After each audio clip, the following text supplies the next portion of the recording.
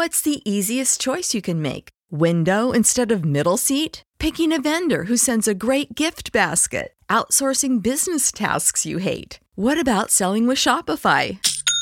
Whether you're selling a little or a lot, Shopify helps you do your thing, however you cha-ching. Shopify is the global commerce platform that helps you sell at every stage of your business. From the launch your online shop stage to the first real-life store stage, all the way to the did we just hit a million orders stage. Shopify's there to help you grow. Whether you're selling scented soap or offering outdoor outfits, Shopify helps you sell. Wherever and whatever you're selling, Shopify's got you covered. Sign up for a $1 per month trial period at shopify.com/try. Go to shopify.com/try now to grow your business, no matter what stage you're in. Shopify.com/try. When you need mealtime inspiration, it's worth shopping Kroger, where you'll find over 30,000 mouth-watering choices that excite your inner foodie. And no matter what tasty choice you make, you'll enjoy our everyday low prices, plus extra ways to save, like digital coupons worth over $600 each week. You can also save up to $1 off per gallon at the pump with fuel points. More savings and more inspiring flavors make shopping Kroger worth it every time. Kroger, fresh for everyone. Fuel restrictions apply. What's up, everybody? My name is David E.J. Berger. You can find me at Carl Jr. on Twitter. And welcome to Training Camp Dialed In.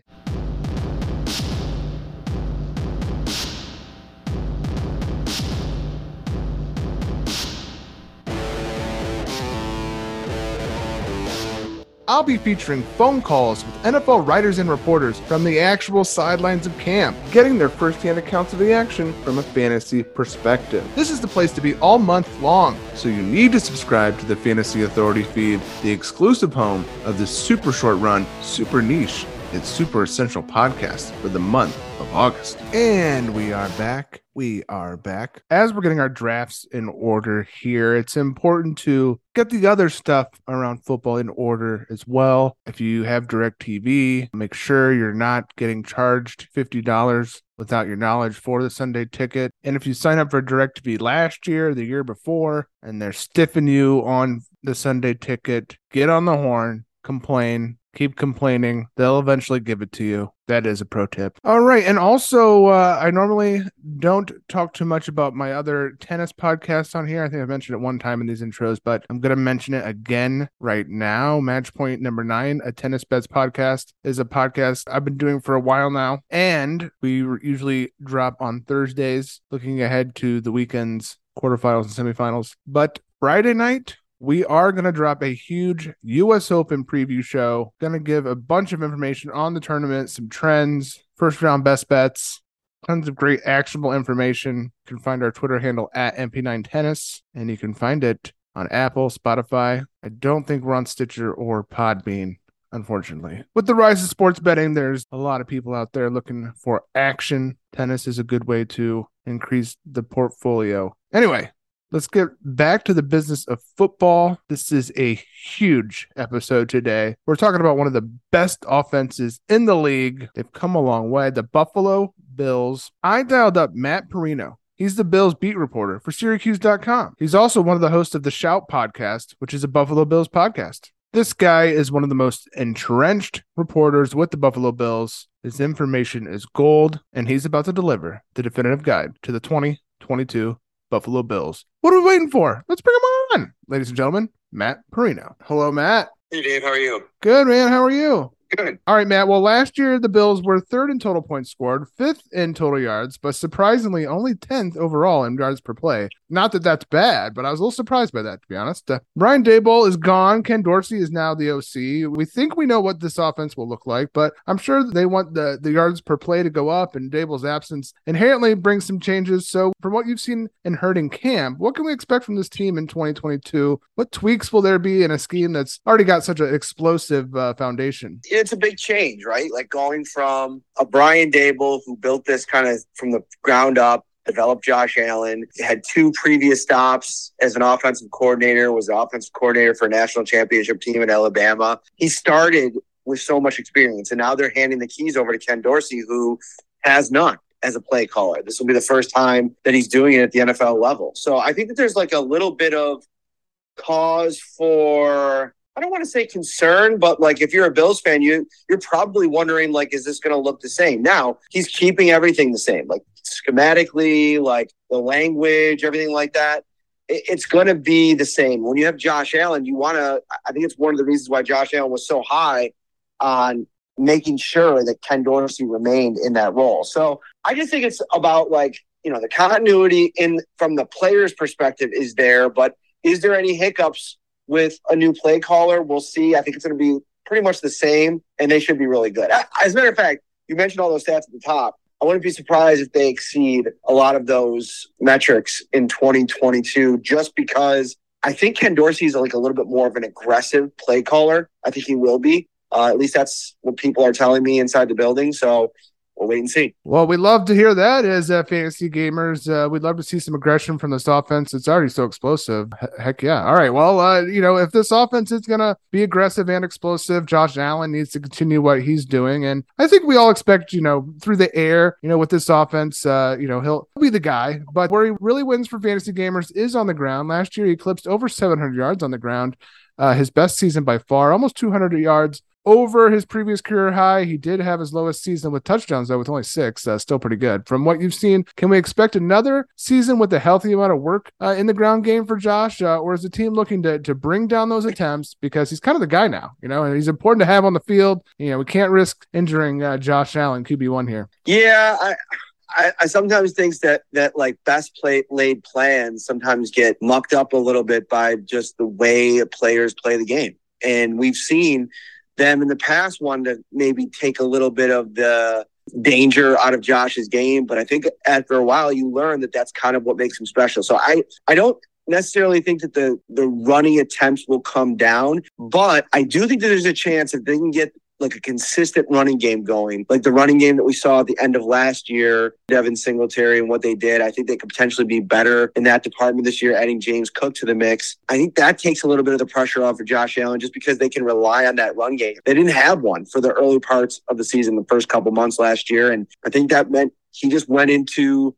hero mode where he kind of tries to do a little bit of everything. So from that perspective, I could see them trying to find other ways to manufacture yardage in the run game. And Josh is taking so many steps as a passer that I think there's a good chance that Ken Dorsey just relies on him to do that. Well, let's talk about those running backs next. We mentioned Singletary already. He is someone who did have a bump in production. He did post over 1,000 scrimmage yards last year and 8 touchdowns. In comes James Cook, though, through the draft, who a lot of people are excited about as the potential pass catching back and a potential true RB1 here. But it sounds like he's got a ways to go before that's true. And Zach Moss is still around. How is this room going to play out? And this is crucial here for us, Matt. We need the breakdown of these guys. This is a lot of people are on James Cook. What's the real deal here in Buffalo? I have really bad news. Stay away from the Buffalo Bills backfield in fantasy. It's just way too unpredictable. I think, first of all, you have Singletary, who had that really solid year last year, but he's going into a contract year. And if the Bills really like him,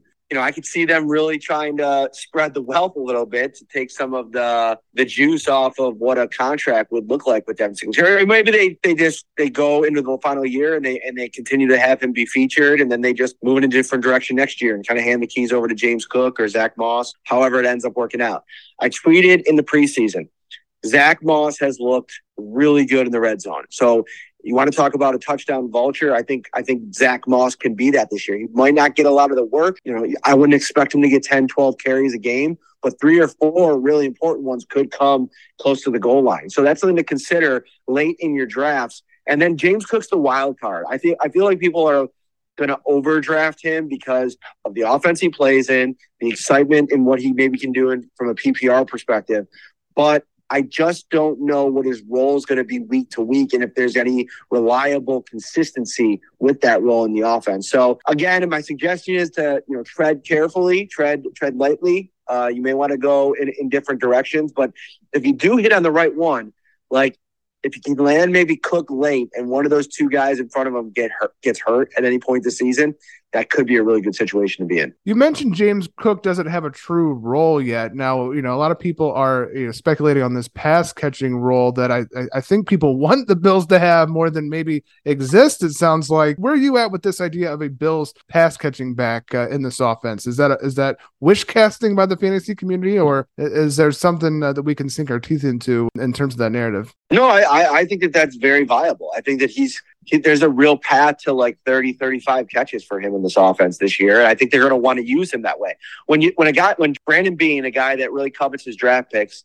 spends a second round pick on you and then just totally talks you up as a pass catcher, the expectations are that you're going to catch a lot of balls. And whether or not it's this season or not, I think that's a good conversation to have. But I think that there's a real possibility that James Cook lines up everywhere in this offense. I think Ken Dorsey is going to try to be as inventive and creative as Brian Daboll was before him, lining guys up all over the formation, what he did with Isaiah McKenzie last year. Maybe Dorsey does that a little bit with Cook this year, and they can get him into the game that way. But yeah, I'd buy that stock, especially in dynasty leagues. Like I'm in a dynasty league where we just draft rookies every year. And this year I grew up in Buffalo, so there's a lot of Bills fans in this league. So historically people overdraft Bills players, but I still think it's worthwhile to mention Breece Hall went number 1 in the draft. James Cook went number 2. So, people are high on him. And I've noticed the trend over the last couple months has been his draft stock in these mocks for rookies has been climbing and climbing and climbing. I think if you look at backs in this draft, I know people like Kenny Walker in Seattle, but again, they're kind of they like to do by a committee as well. You never know who's going to get the bulk of the work. James Cook is a nice long-term option. That's music to my ears because I have James Cook drafted in multiple dynasty leagues. So I'm loving it. All right, Matt. Well, what about his camp, though? I mean, has he had a slow start as a rookie, or has he come in and impressed? What's the temperature on his camp? Man, I think he's been good. He's had a couple days where he's made some nice plays in the pass and the run game. He had one run against the Broncos last week that really stood out to me. It was like a 19-yard run where kind of took it to the left side and had to shed a couple tackles, and guys just kind of slid off him. It kind of reminded me of his older brother, Dalvin Cook, right? Like, I didn't know if that was going to be his style of running where he was going to be really tough to take down, or if it was going to be like first contact or runs over. If he's slippery, if he can get to the second level and break through some tackles, we're talking about a totally different caliber of runner. There's been some comparisons to Alvin Kamara. I never loved those just because the things that guy's done in this league, not many have. But you could see it at times, like some of the things, the way that he runs with the ball, the fluidity to his movements. So, yeah, he's had a really nice spring and summer. Great stuff, Matt. This is why we're here. All right, let's talk about these wide receivers next. Stephon Diggs has posted back-to-back seasons of over 160 targets. Although last year he did see a dip in catches with only 103. He did still have a healthy 1,200 yards plus, chipped in 10 touchdowns as well. For some reason, though, drafters were a bit unhappy with that, because he went so nuclear the year before, but the targets were in line. So should we expect that nuclear side of Diggs this year, or was last year kind of a mean? I guess it depends. I think it depends a little bit on Gabriel Davis, and is he going to become like a true tag team partner like he looked in the Kansas City game last year? And if that's the case and teams have to start game planning to stop Gabriel Davis, then that's going to open things up a little bit more for Stephon Diggs. The problem that he faces every week is that he is the lone target of offensive or defensive coordinators, and you're just trying to take him out of the game. I mean, last year, if you go put on that Kansas City Chiefs tape, I mean, he was double covered throughout the entire game. I mean, you saw his frustration at times. It was mitigated by Davis's success.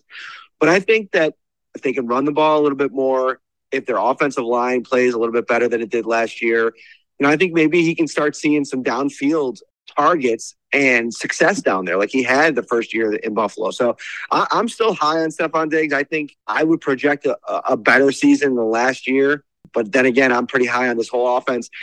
Cole Beasley still had something like 80-ish targets last year. So that's gone. And I know that they like Jamison Crowder. They really love Isaiah McKenzie.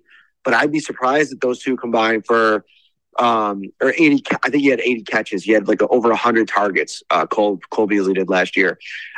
If Isaiah McKenzie and Jamison Crowder don't combine for that, that's going to be more probably for Diggs and or Damon. Now you've set me up pretty perfect here with this Crowder and McKenzie combining because, a lot of people, they're looking to invest in the slot role in this offense. It seemed like McKenzie had the early lead, but things are tightening up with Crowder coming on the scene a little bit. And the narrative that a lot of people are selling is that it's going to be a split share. So you said a combination, them combining. Could these guys kind of limit each other's upside in this offense? I don't think so. I think that really you'll benefit from having a true number two if you're Stephon Diggs. And I feel like Gabriel Davis has the chance to just, elevate himself into that like elite number two wide receiver conversation. Mike Williams, Chris Godwin, those caliber of players where there's room for multiple pass catchers in an offense to eat. And, I'm high on Dawson Knox. I still am. I think there's potential for him to surpass the touchdown productivity from a year ago. But even if that happens, I still think that with the way that this offense runs and the fact that you have a quarterback with the arm talent that he has, I don't think that anybody's limited. And I think Gabriel Davis has done enough to earn a real chance. I think Target's going to go all three of those guys' way, and I think they're all going to eat in this offense. Yeah, Gabe Davis, he's maybe the most talked about player in the offseason off his mind-blowing playoff game. It sounds like he's locked and loaded for a huge year. That's my impression. The guy he exudes confidence. He always has since he was a rookie. He's kind of been quietly waiting for his opportunity. He's never complained about it. Probably thought he should have been the number two wide receiver last year, but he seceded that spot to Emmanuel Sanders, who had gone and won a Super Bowl before. And now there's nobody there to stifle him. I mean, this is his and Diggs' offense. And I think that all the hype around him, it's twofold. Number one, you have one of the best, if not the best quarterback in the league throwing him the ball. And Davis, all he has done since he's been in the league, go look at his regular season stats and his targets versus touchdown production. It's among the best in the league. And so when you're talking about it from a fantasy perspective, a guy that takes advantage of his opportunities is super clutch in the red zone and just around the goal line. I really, really love his fantasy upside this year. The problem is a lot of people are also high on it. So he's going pretty early in drafts from what I've seen, which, that's the kind of guy that you really want to sneak in, right? Like you want to get him, you don't want to have to overdraft him. And I feel like by the time we get to like next week, if you're having a draft, I know like our media league is next week. I can see Gabriel Davis going in like the third or fourth round.